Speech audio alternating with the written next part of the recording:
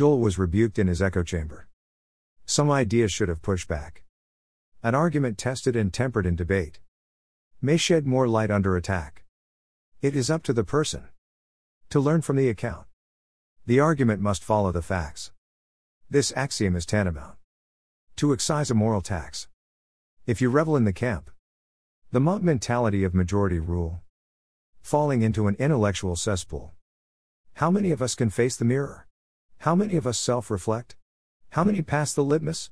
How many just deflect? DCG.